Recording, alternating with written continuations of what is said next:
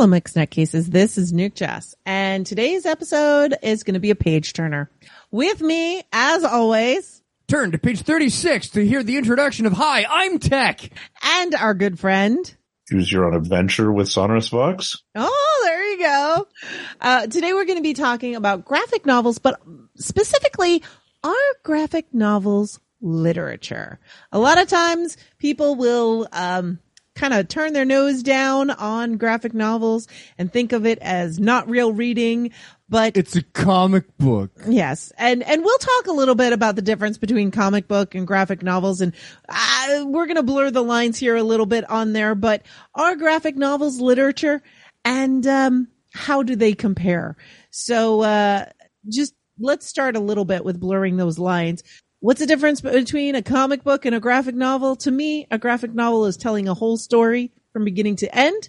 Comic books are segmented, they're episodic, and they're continuous. And many times a comic run can be turned into a graphic novel. So it's a little nebulous as to what is what. Most of the graphic novels that we have on our shelves in this house are in fact compilations of, like you said, runs of comic books. Comic books are, I forget the number of pages, but they're all specifically, 20 something pages. They're all in a certain size and format. And a graphic novel allows you to play with that a little bit more and be a little bit freer. So, black and white? Do you want it colored? Do you want it bigger, shorter, longer, stronger? Do you want it? What dimensions is it going to be? Is it exactly. Hardcover, softcover? Yeah. Exactly. Also, you're not limited to the format. You could just.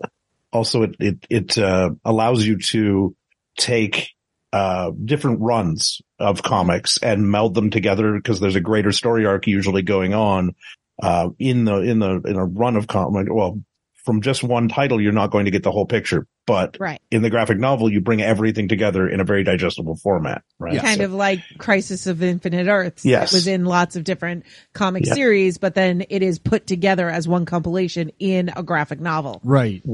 And you'll also, and not just in comic book graphic novels, but, there are other artists that, there are artists that will release their work in graphic novel form as like a long form. So I'm thinking of things like, Mouse, where it was released as a 200 and something page book. It was not cut up into comics as far as I know, but, tells an entire story by itself, in its book. Yeah, and sometimes the graphic, like you said, the graphic novel, it is intended to be that one issue.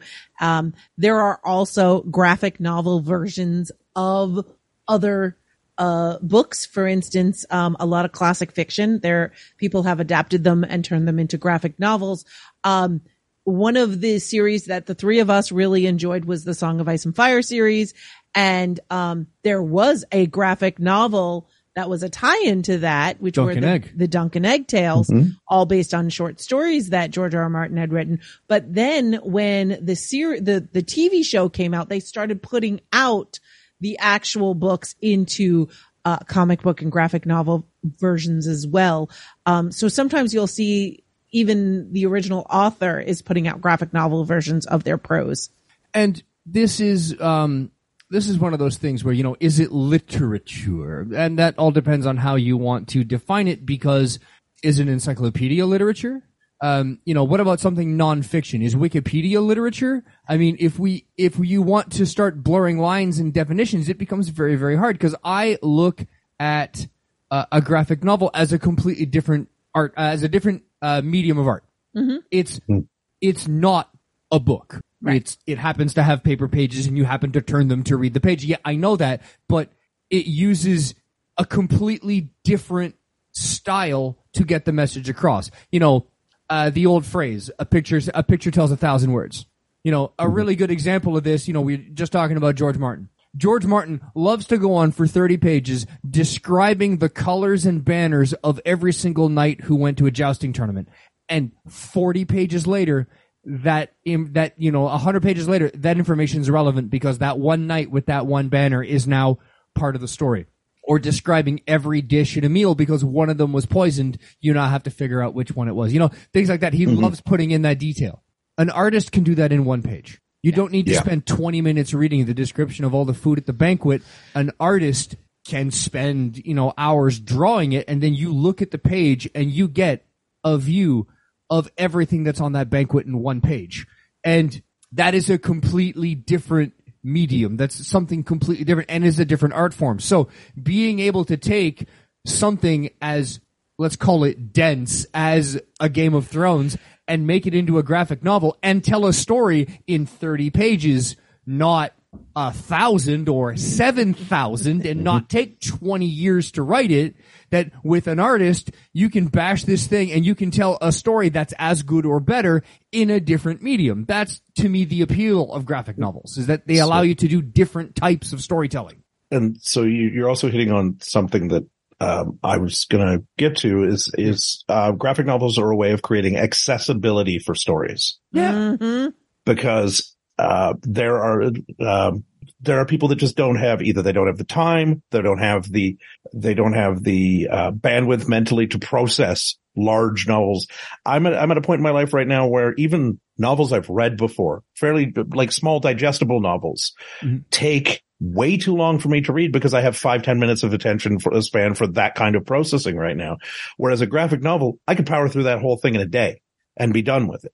And I still get the same value or a similar value from it, right? So there's a lot of things I want to respond to. So one of the things that I definitely want to respond to is, to me, graphic novels are a gateway drug to reading, especially for people that they never found that love of reading. They never wanted to just pick up a book and start reading. That was not their interest. They didn't get into it. And, there's no judgment. There's some people, they just don't like to read. But a graphic novel is less pressure, less stress. You're not looking at all of these words on a page. If you have learning differences where just looking at a page, the words are jumbling or the lines are jumbling or it's hard to follow along, a graphic novel makes it much easier because you've got each panel. You have speech bubbles, you have thought bubbles, you have the voiceover text. It is separating out what is going on, and it's much easier to process for some people with learning differences. If you're just a reluctant reader, it's a great way to get in and you start reading these stories, and that is that gateway drug into other books. The other thing is, I remember going to quite a few panels and having this brought up at conventions of what is literature. If you go to a bookstore, there are all these different sections. You'll find the self-help section, the nonfiction section, the science fiction, fantasy, and then literature. And that always kind of bothers me because why is science fiction and fantasy not in literature? Why is nonfiction not in literature? So if we look at what is literature, what is the definition of literature? Bookstores do not get to decide what is literature. Snobs seem to decide what is literature. Yes, and I'm going to be super snobby by going to the Oxford English Dictionary here. And literature, not even Webster's, just jumping right over Merriam-Webster, none of that. right That guy, to the OED. I need to get rid of all the U's guy. No, because that's Webster. Webster got rid of all the U's. Literature, according to Oxford, are pieces of writing that are valued as works of art, especially novels, plays, and poems, in contrast to technical books and newspapers and magazines, etc. Try to argue with me that Neil Gaiman's Sandman is not art. Exactly. Well, when we're talking about literature, there's children's literature, there's great works of literature that we talk about, but bookstores will keep so much of what is literature out of the literature section. So I want to make sure that I make it clear that, to me, literature is something that has value. It is an artistic value. There is a big difference between, and I don't mean to be judgy on anyone. I'm not yucking anyone's yum, but there is a big difference between, say, Babysitter's Club and The Hobbit. If you ever get around to doing your episode that you want to do with the librarians, I just came up with an idea for a game you could play. Okay. Is it literature? No. It's take books, like cross-genre books, and it's like, where does it go in the bookstore? Yes. Like, what section do you put it in? Like, not Dewey Decimal, but what section? So, example, Slaughterhouse-Five. Is that Is that literature? Is that historical? Is that science fiction? Is it political commentary? Is it political commentary? Is it all of them? You know? Yes. So- the answer is yes. And you talk about going to conventions and seeing, science fiction and fantasy and bookstores doing this, separating science fiction and fantasy and literature. There's a one-word answer as to why that is separate.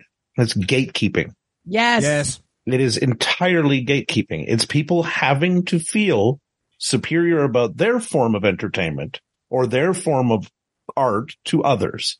It's the same type of people that will say, and okay, maybe I'm a little bit guilty of this too, but they will go to a museum and go, why is that giant white panel up there considered art? It's got one red line. Yeah. Right? Maybe I don't understand the perspective of it, but it doesn't mean it's not art. We just went to the National Art Gallery and had this conversation not that long ago where we walked into a room and it was 4 blue stripes on the wall and then 4 alternating blue and red stripes going up a 20-foot wall going, I don't get it. I don't understand its inclusion here. It's obviously somebody considers it art and considers it nationally important, but I'm just going to have to wrestle with my confusion for a bit. Yeah. And for the longest time, sometimes there's art where you're like, I don't get it. You're seeing pictures of it and then you get there and you see it in person and you go, oh, now I get it. And there's definitely that. Your experience will definitely, influence how much you get it a bit. But also, I should not I have an art degree. I have a Bachelor of Arts in Art and Design. Okay. This is my field. I should not be the judge of what is art for you. Mm-hmm. And that is a huge thing. One of the things that I've often said is when you create art, as soon as you release it to the world, you no longer own it. I mean, I own the copyright. Okay. Let's not get pedantic here. But I don't own the interpretation. If I paint something, what's going on in my head does not matter when you're looking at it because what you feel and what you experience when looking at it, that's what it's about. And there are people that will gatekeep and say, that's not what that poem's about. That's not what that song's about. That's not what that art piece means. Yeah. It's like, well, yes, it does to that person. Yeah. Interpretation is a big part of what makes art. Yeah. Our perspectives are all informed by different factors. The color blue to you is different to me on fundamental levels because of interpretation, because of experience, because of association with past history, things like that. Visual acuity and in differentiating color. Yeah. And I think one of the worst kind of things you could do, and in the art world, I think I have an example of what I consider to be one of the poorest forms of creator. It's the man who created the Chicago Bean. That man, I cannot recall his name off the top of my head, but that man literally had the city of Chicago put civic ordinances in place as to who could photograph. His name is Kapoor, but we hate him and we don't want to advertise him. Yeah. So he put all these restrictions. He had laws put in place about how you were allowed to process his art. That is the antithesis of what art is supposed to be for. Art is supposed to evoke emotion. It's supposed to evoke thought. And it's the same with literature versus not what people don't consider literature. Personally, I consider comic books the most basic form of comic books are still literature to me. Mm-hmm. The funny pages, when you collect together all of Family Circus, it tells a vast story of a family's life. It doesn't mean that but you can't look at it and go, oh, that's just the funny pages, because that's dismissive. That's regressive. It's tearing away from what art and literature and things should be, right? What this form should be. And it all goes back to this classification thing that we do, like you said, when we are gatekeepers. Yeah. And we're all guilty of it at a minor level, but some people get really over the top with it that I don't like it, and therefore because I don't like it, I'm going to tear it down so no one else likes it. So, that's not a real book. That's a comic book. Or even inside comics, it's like, that's a comic book. But it's DC, not Marvel. So therefore it can't be good. Or, it was drawn by that guy. that guy doesn't know how to draw feet, so his comic books suck and they're not good. Nah, nah, nah. That guy puts way too many pockets on his characters that don't make any sense, and their spines are all cracking. I mean, so there's that. It's I've got good examples too of people that are like there was someone I worked with years ago who was he did his master's in literature on James Joyce, studied James Joyce, knew all of these crazy little details and everything. And he was enthusiastic to share them, but he would never diminish anybody for their joy in something else. And that's like, love what you love and be as in the weeds about it as possible. But if someone else loves something, who are you to say it's not valuable? Right. And that's, yeah.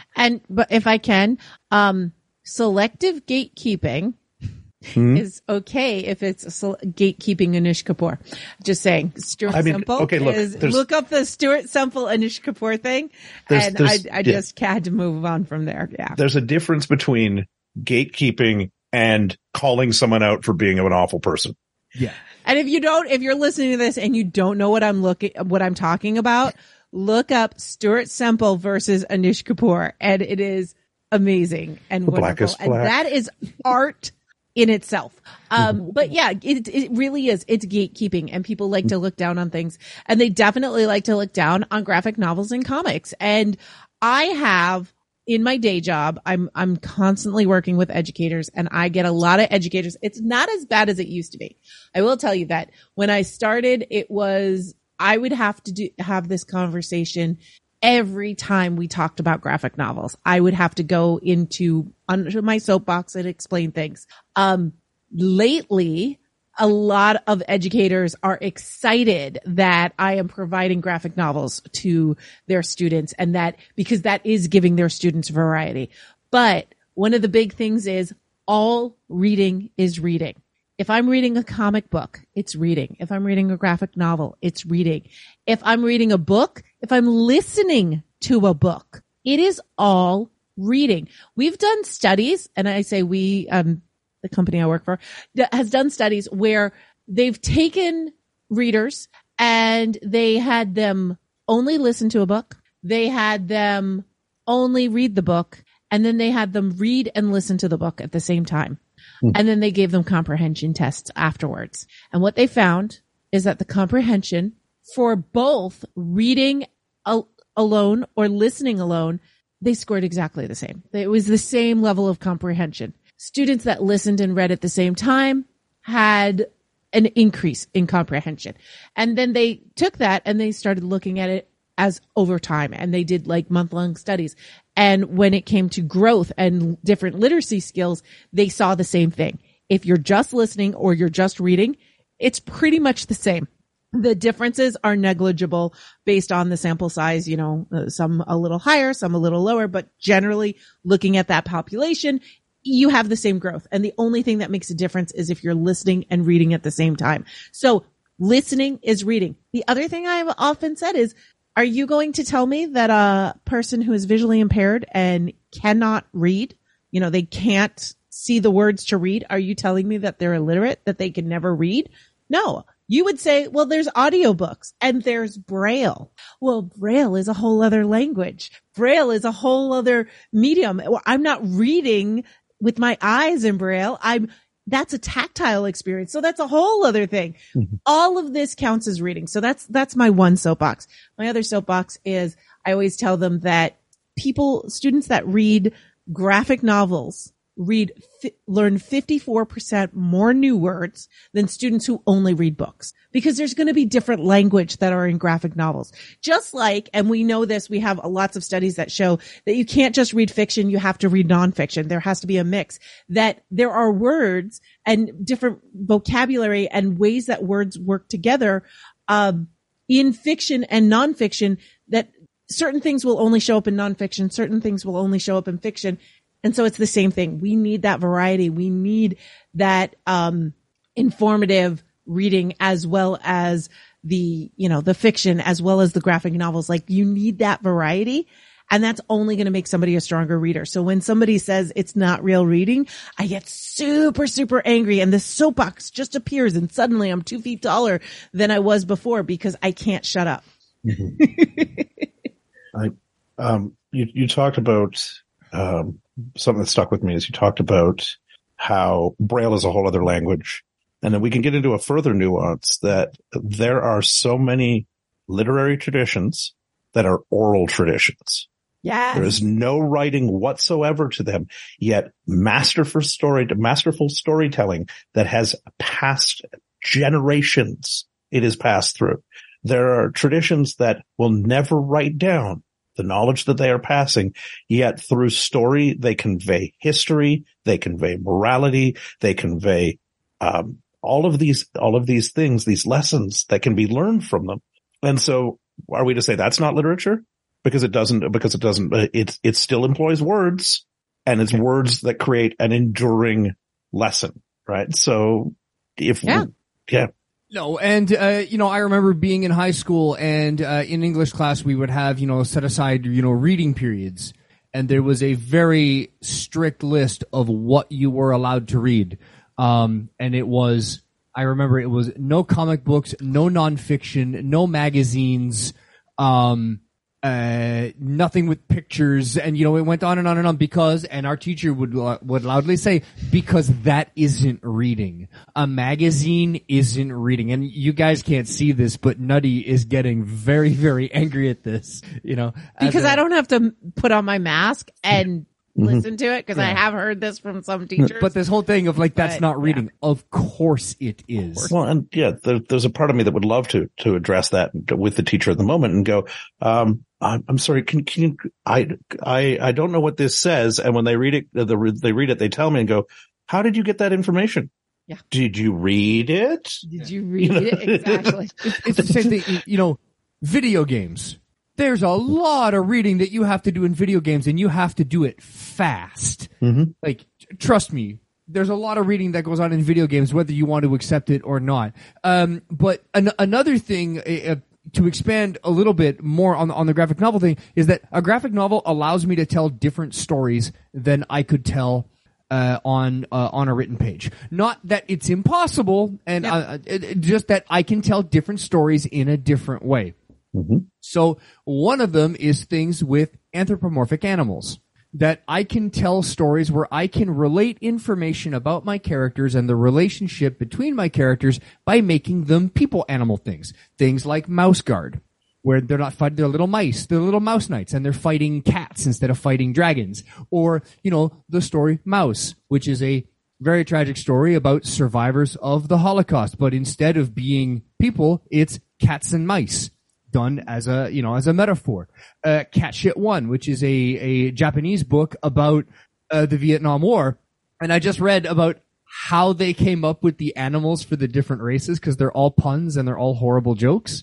So the Americans are rabbits, the Vietnamese are cats, and they tell the story of Vietnam through the lens of these animals that are carrying guns in the Vietnam War. But they're so cute. But the Americans are rabbits because the phrase USAGI spells Usagi in Japanese, which means rabbit.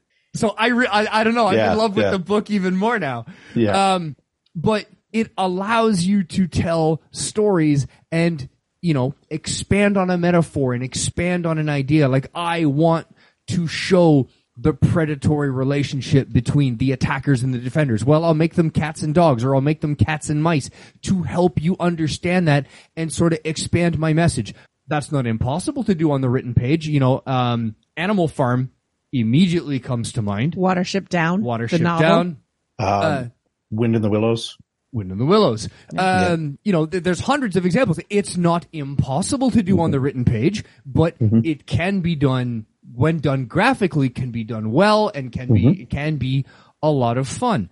Another thing, and I'm not going to talk too much about this, is things of an adult nature.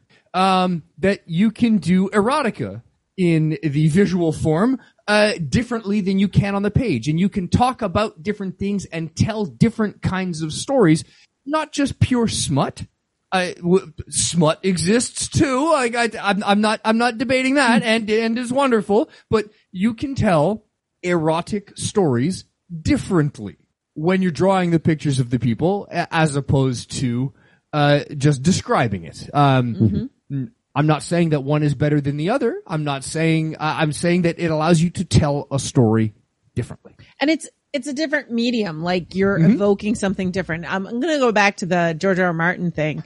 For the banners, everybody's banners and shields, a graphic novel might be a better format for that. But for me, all of the food, I want to read all those descriptions. Yeah. I want to hear how that those lemon cakes taste, how the suckling pig tastes. I want to read all of those descriptions, but there are times when the visual that is part of the story, that it's not just, I'm just putting in a picture of what I wanted to tell. It becomes part of the art form, and the artist and the writer of the graphic novel and the artist, it is a partnership that not everyone can do, and when it works, it works.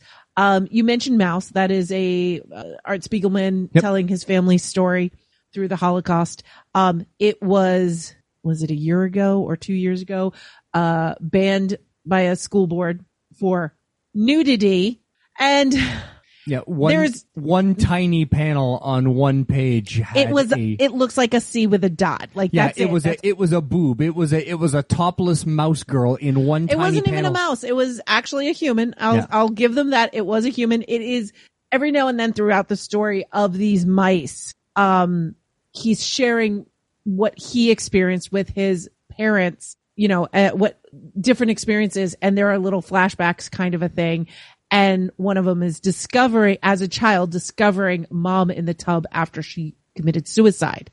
They are upset by the impression of a breast on one panel and not of a child that is discovered that the mother has committed suicide because she's still living the horrors of the Holocaust or any of the other things that are happening in the book. Or at least that's what they said. I read the transcripts of the whole school board meeting. That was people wanting to protect Nazi imagery. But here's the thing. It is an amazing book, and I reread it because of that, which I highly recommend everybody. Well, one, reading Mouse, but anytime you hear that somebody's challenging a book, read that book and let your mind be expanded by what they're afraid of. That's just my little thing. But like you said, he was able to tackle that really difficult topic of the Holocaust, of that trauma that carries through and you can't escape, because he did it in this format. It would not have been as successful. There's another graphic novel, another family history sort of a thing, a memoir that I read recently. It's not a recent book. It's called Fun Home. It's Alison Bedshell, and it's going through her childhood, but also upon learning about her father's death and learning that her father was gay and all of these other things and repression, and just a really interesting book. But she was an artist first. She was an artist and then started writing comics, and she then was able to tell her story in this format. And it's not something that I think she could have done in another medium. The way that she conveyed it using that graphic tale was really approachable. So I just think that sometimes these are ways that we can tackle certain topics, and we can tell these stories in ways that maybe would feel inauthentic, or maybe we couldn't get the story across because certain things are too difficult, just too much. There's another graphic novel that I read. It's it's George Takei's one about his internment camp one. It'll come to me, but that's also another really good one. Is it Alliance? Is it Alliance, or is that the play? I'm not sure. Go ahead. Sorry, I'm blanking. No, I can. There's a lot of graphic novels. They called us enemy. That's it. Thank you. There's a lot of graphic novels out there. A lot of them are not based on comic books. A lot of them are their own their own art styles, their own, it's somebody wants to tell a story, not necessarily like a pulp comic compilation, but a lot of the ones that we do collect are pulp comic compilations. I want to talk about those for a little bit. So the idea, one thing that I really, really like about collecting those graphic novels is, one, I'm lazy and I don't really feel like going to my comic store every month to get the new edition of Batman, especially when they get on a really good run. And the thing is, a lot of those are really hard to find. And if everybody finds out that, Neil Gaiman's writing a Batman story, or hey, there's this really cool, it's the death of Superman, there's going to be those guys that are, and they're guys, and they're guys that are going to be at the comic store at 5 a.m. with a tent there on the sidewalk to buy all 48 issues of them because this is going to put my kids through college. And none of us get an issue because that guy got it. Well, you know what? I don't care. I'll wait 6 months. I'll buy the graphic novel because I'm not collecting it. It's not putting my kids through college, but I just want to read the gosh darn compilation when it finally comes out. So yeah. And it allows the comic artists to sort of, I really like the idea that, hey, we're going to riff on the characters for a bit. Hey, what if we did a story where, instead of landing in America, what if Superman landed in Soviet Russia and became known as the Red Sun? What if we did a story where Xavier died? Who leads the X-Men now? What if we did a story, about Spider-Man in the future of 2099? And they run with it for a little bit and then collect the compilation and sort of read them all. And I love those because the what ifs are the what ifs and the little expansions are just so much gosh darn fun. Yeah. And you talk about like these graphic novels that come from the comic books that are, I'm still going to say, there's art for many of the comics. I'm not saying that, Marvel, DC, they can't make art. But when I'm thinking about graphic novels as literature, I am thinking of The Killing Joke. I am thinking of Dark Knight Returns. Arkham is a really good one. That is definitely there. When we think about this, this was not a comic book, but it is still in that superhero kind of idea. The Watchmen. The Watchmen is a big one that everybody is talking about, right? And I'll even throw up the Harleen Quinzel graphic novels by Steven Stebchik. Oh, Harleen. Yeah, Harleen. Yeah. Those are just amazing. And I would still consider those to be literature. Absolutely. Now, does that mean every graphic novel is going to be literature?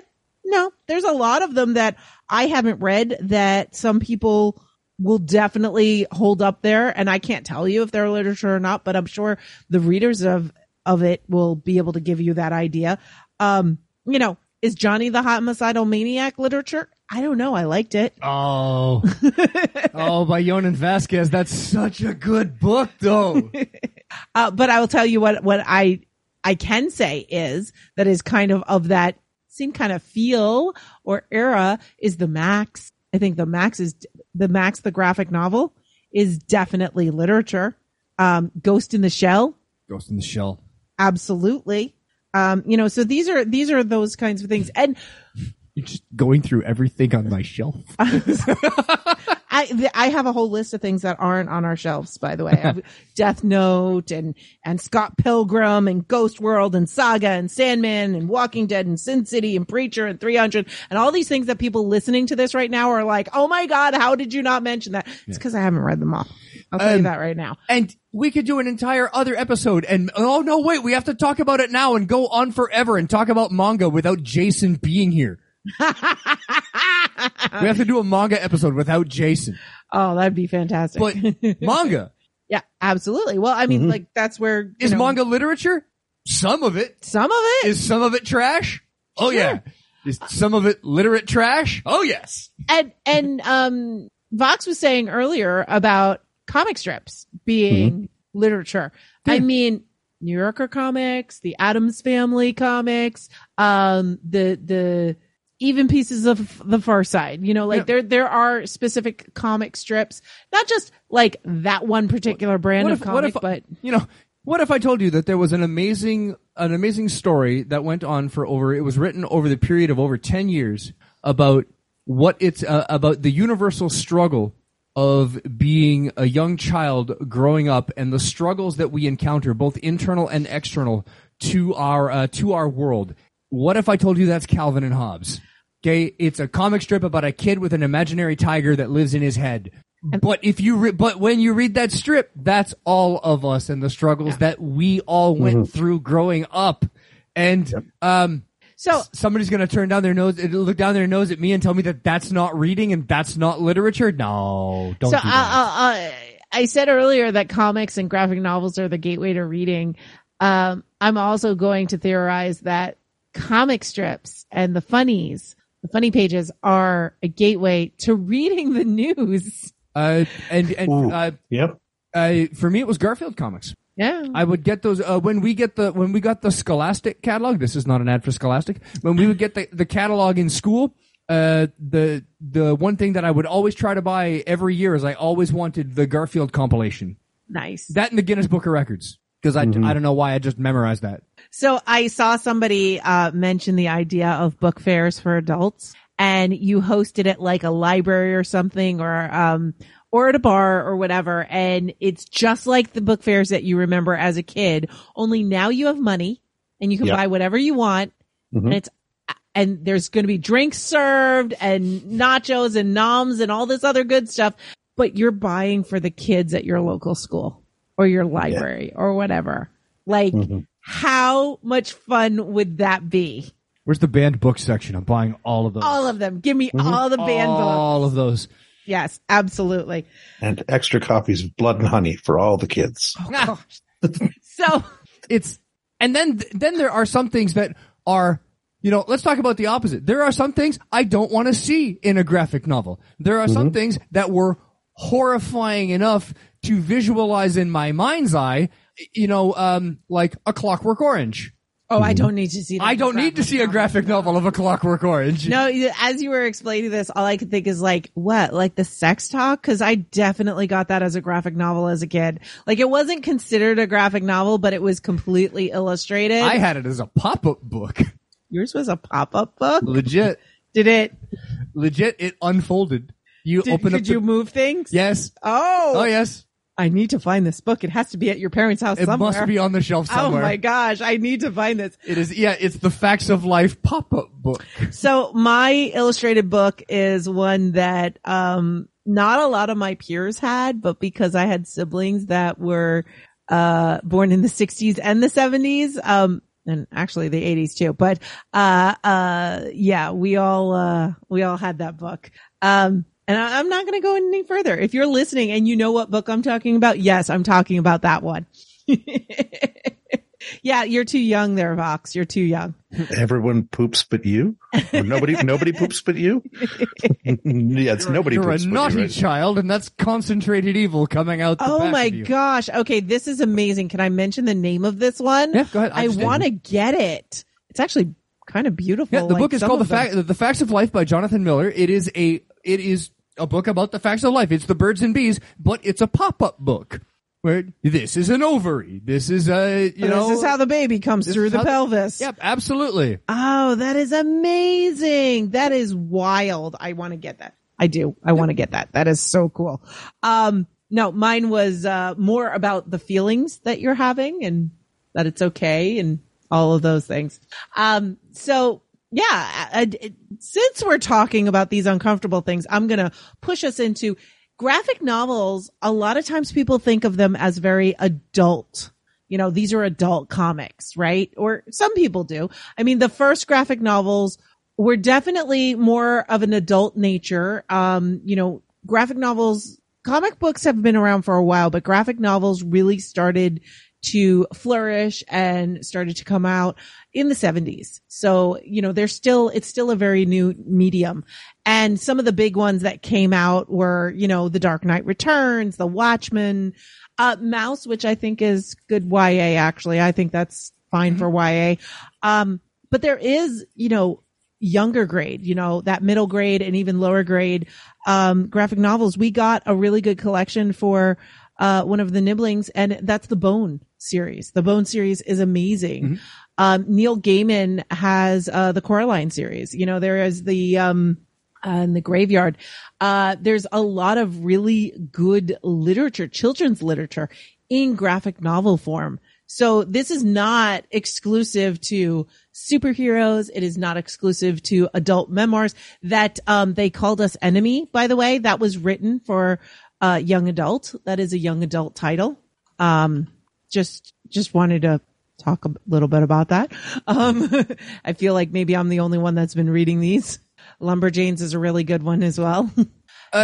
Yeah, and the beauty, another thing is that comic books in and of themselves tend to have like, kind of like a wide distribution model, and that there's a lot of copies printed. So there's not a lot, and I'm sure I'm wrong, but you don't see a lot of small runs. You don't see a lot of like niche things in comic books, and there's a lot of things in comic books that just, they're not going to make your pull list is what you're saying. Like, we're not going to get into these topics that people are going to put on their pull list. I don't want a pull list of girls going through menstruation kind of a thing. Right. You're not going to get a lot of these niche topics at your local comic book shop. And even things like, how long did it take to get a book like Faith? What's about the main character? She's fat. Yep. It took us that long to get a fat character in a comic book. She's a plus size superhero. Yeah. But it took a while, and then and it came out, and I don't know if that came out did you get that as a monthly comic, or did you get that as a graphic novel? I got the graphic novel, but I also got the monthlies. Okay. So I started with the monthly, and then I wasn't able to get them quick enough, and then so I got the graphic novel, and then someone I know sent me the rest of the monthlies, so I have them as both. So yeah. I was just thinking, because we were talking about all of the, what's not going to make the pull list. My nephew loves the Tea Society. The Tea Dragon Society, which is, graphic novels about dragons all named for different kinds of teas, like chamomile and Earl Grey and just rubus and all these different, dragons. And it's absolutely adorable. But like, that's not going to make your pull list. That's not going to make most people's pull list. Getting those Faith comics, that was hard enough because, unless you had a comic book store that had added that to something that they were going to be pulling in, or you specifically said, I want this on my pull list. And for anybody listening to this and saying, what is she even talking about? At a comic book store, you can basically set up like a subscription. These are the comics that I am interested in, and they will pull them and they'll make sure that they have them there for you and they'll hold them for you. So even if you don't go in the week it comes out, if you come in once every 3 months, they're going to have a stack of comics for you and you're just going to pay for them. So, I got an idea. Like, let's go round table here. If you had to recommend one graphic novel. I was about to suggest that. Yeah, you got one. You only get one. What are you going to recommend? I got one. Go ahead. It's a little bit out there. It's called We Stand on Guard. Okay. Oh, okay. It is a collection of a 6-run miniseries of comics about, it's 100 years in the future. Canada is a group of scrappy Canadians are getting together to defend themselves against a technologically superior enemy, the United States of America. The U.S. has mechs. Canada's got people who know how to survive in the winter. And it's a very interesting meditation upon the U.S.-Canada relationship and how precarious it could be for Canada if things went wrong. So That's my suggestion. We Stand on Guard.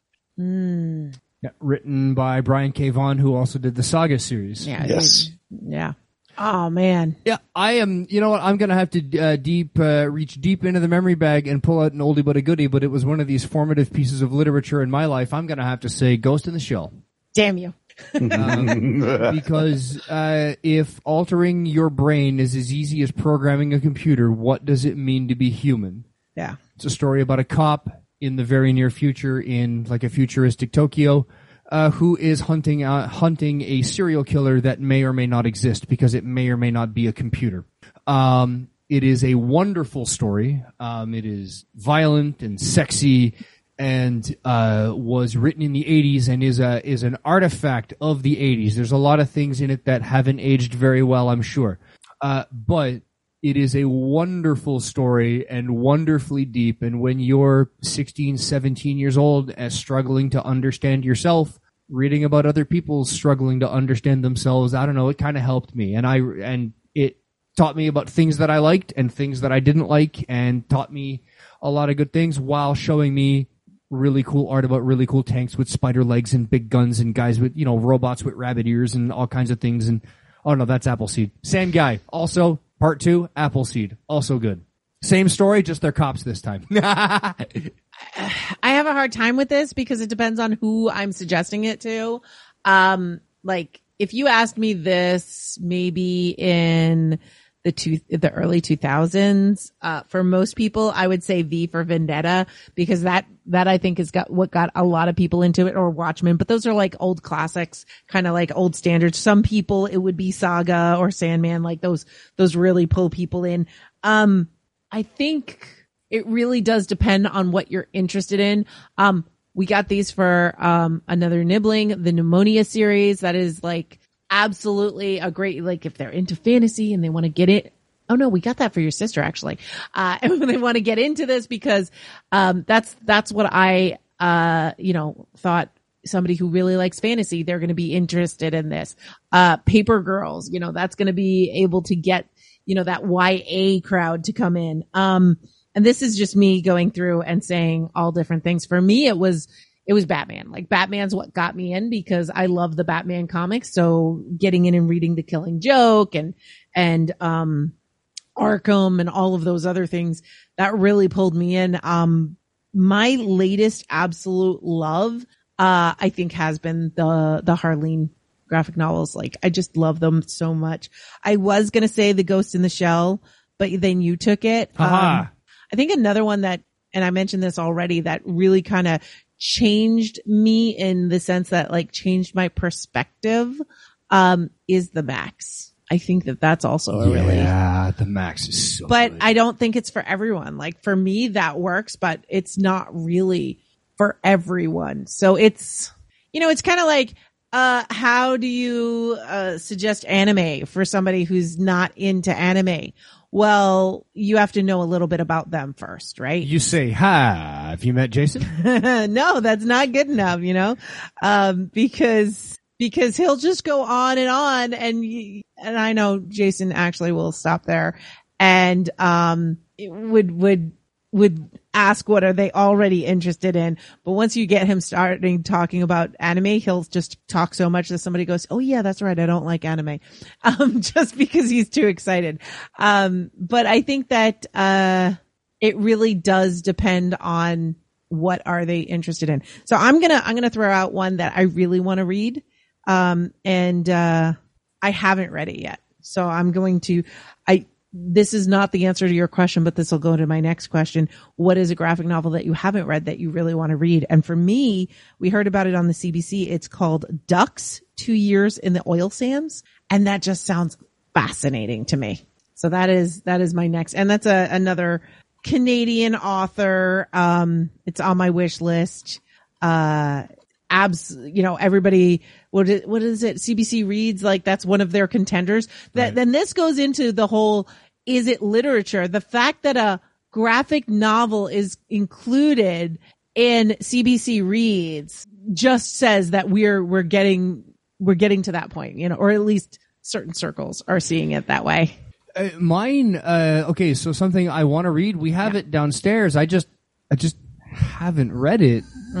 Is I got to read The Watchmen. You haven't read that yet? No, I started and then somebody jingled their keys at me and I got distracted, I guess. But that happens. I gotta muckle down and read. I love the movie so much, and I know it's an important work, and I know that it's, I don't know, as a nerd, I kind of owe it to myself to read it. So I gotta sit down one day and bash it out. Even the series, the TV, the mini series that just came out recently is also very good.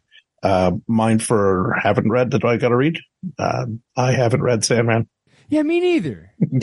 Yeah. I don't know this. I don't know. I find, I don't know. Neil Gaiman's a little weird sometimes. And, did you watch the TV show that came out? Oh, nope. I'm sorry. I have to correct myself. Ducks, 2 Years in the Oil Sands was not just a contender in Canada Reads 2023. It was a winner. The winner. Nice. Yeah. But, yeah, I don't know. So back to you, Vox. Did you see the Sandman TV show that's come out? No, I have not. Okay. No, me neither. I haven't watched it because I want to read the graphic novel first. And again, that's one of those ones, like I said, I haven't read it. It's on everybody's list, right? Everybody talks about how great it is, and I don't know. I haven't. And I enjoyed some of Gaiman's other things, so I don't know what's stopping me, you know? Like, it's one of those things. Probably the fact that I got the Harley Quinn off the TV show graphic novel, and I was powering through those. And then now that I finished those, I want to read the Lower Decks comics, which, you know, I'm not calling those literature. They're definitely not literature. But you know, some of the other ones we're talking about are. The Lower Decks comic is amazing. It's like an episode of the show you haven't seen. But I'm sorry, that's high art. That's high art. It is amazing. Yeah, I love it. I love it so much. So far, they've spent the entire comic. I'm about halfway through the Lower Decks comic. They keep trying to disable the holodeck safety protocols so that they can recreate that whole Moriarty came alive thing from that episode of The Next Generation. Except they can't get it to work with Moriarty, so they do it with Dracula instead. Yeah. Yeah, Moriarty, I think, was specifically hard-coded as to not be allowed to be created by holodecks ever again. Yes, exactly. And on that note, so Vox, was that yours, Sandman? Yes. Yeah. So, why? Why do you want to read it? I totally cut you off and went away. So talk to us about it. It's one of those. I think it's because it's a touchstone in comics and pop culture in general. There's a few touchstone things that I've just never read.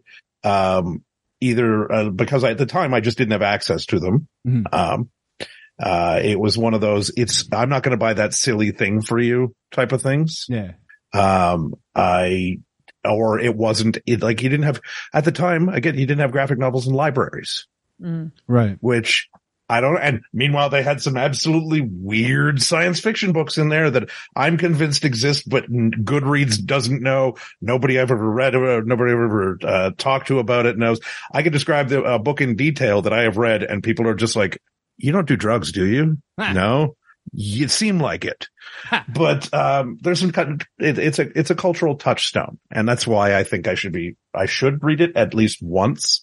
And I think the same but there's also like, it's a contentious work as well, from a sometimes contentious author. And I think we should challenge ourselves to read from all manner of perspectives, just so that we can expand our minds, understand why we may not agree with things in a more depth as well. So. Yeah. While we were talking about this, I just went and bought Ducks. So I will be reading it because Nice. I just talking about it made me realize, why am I going to miss out on this? I was just going to end up being like Sandman, where I keep saying I should read it and then I don't. So there you go. All right. Well, if you're listening to this, I want to know what is a graphic novel that you would consider literature? Or if you think that we're off our rockers and we are 100% wrong, you can email me respectfully and we'll have a conversation about it. Send all hate mail to Sonorous Vox. Oh, 100%. I deserve all your hate. I will admit the idea for this episode came from an episode of The Debaters. I totally have stolen their material. It was inspirational, listening to that idea, because I had all sorts of things I wanted to say, but that's a comedy program. Like everybody was making jokes. So I wanted to talk a little more seriously about it. And I was thinking it was really funny that it came from Debaters, because we used to always say that these kinds of episodes were nutty debates, but I don't think that there was a debate here. I think, no, like I offered this as are they literature? And I think we all kind of came to the idea that graphic novels are literature and that any written word story out there that is high art, yeah, that's literature. So, but I think anybody who would seriously argue the counterpoint to that, anybody who would argue against graphic novels being literature is such a snob. They're so far up their own butt, they're not worth listening to. Or they're in charge of a Florida school board. If you're in charge of a Florida school board, well, no, I'm not going to say that, because, depends. There's a lot Send of your hate people mail. there's a lot of educators in Florida that do not agree with certain laws that are going Yes. around. No, the educators are fantastic. It's the clowns that run the school boards that are the problem. Or the other thing is you're either up your own butt because you're a snob, or you have a different definition of literature than we do. I was going to say, I think that there's very much an area for debate and conversation. And I'm not saying that we're 100% right. I'm saying that in this group, the three of us, the way that we were defining literature, we have a consensus. And if somebody has a different idea, I actually am interested in that. It doesn't mean that you're going to change my mind. It doesn't mean that you won't change my mind. I am interested in, legitimate conversation with legitimate arguments. And I think it's important to listen to two sides of the story. I've had a lot of times where I was 100% wrong on something, and listening to somebody's argument would let me see their perspective. And that's what the whole world should be about. But we definitely have this knee-jerk reaction that, the people that banned mouse from the curriculum, I'm gonna have some things to say. That the people that tell their students you can't read books that are too easy for you or too hard, or I'm going to tell you what books you're allowed. Like the idea of I'm going to take books out of a kid's hand. No, if they want to read, just let them read. Just let them read. That's like my whole goal in life is to get people reading. So I do an audio format because it counts. It counts. All reading is reading. All right. Anyway, thanks so much. So if you have some of that feedback, please let us know. What are graphic novels that you think are literature? What is your opinion on this? We would be happy to hear it. You can always email. You can try the different socials. We're not on that X whatever thing anymore, but you can find us. There's the Discord. There's all the other places. So, thanks so much. Bye. Bye, everybody. Goodbye.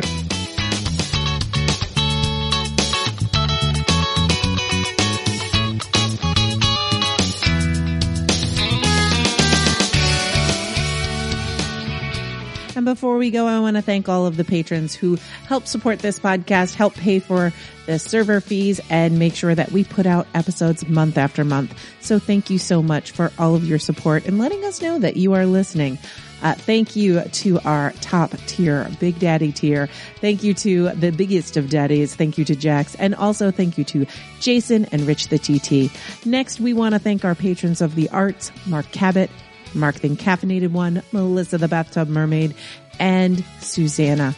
And we also want to thank our other patrons who have been here the whole time and are really the lifeblood of this campaign. So thank you to Shane, Selganor, Andy, Cliff, Greg, Harold, Hugh, Ian, Justine, Ken, Kinsey, Mike, PCAT, Radical Geek, Steven, Will, and Zachman. Thanks so much, everybody.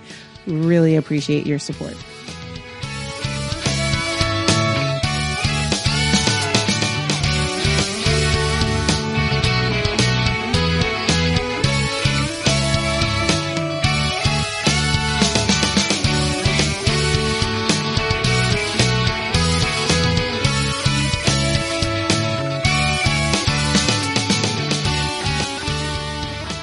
Nutty Bites is produced by Nimlas Studios under a Creative Commons Attribution No Commercial Non-Derivatives 3.0 International License. That means you can't change it without my permission. You can share it and send it to your friends. Just link back to me, my site, and everything. We live at nimlas.org, which has links to everything social media, including facebook.com/group/nuttybites and patreon.com/nukejoss, or call 347-NUTTY42.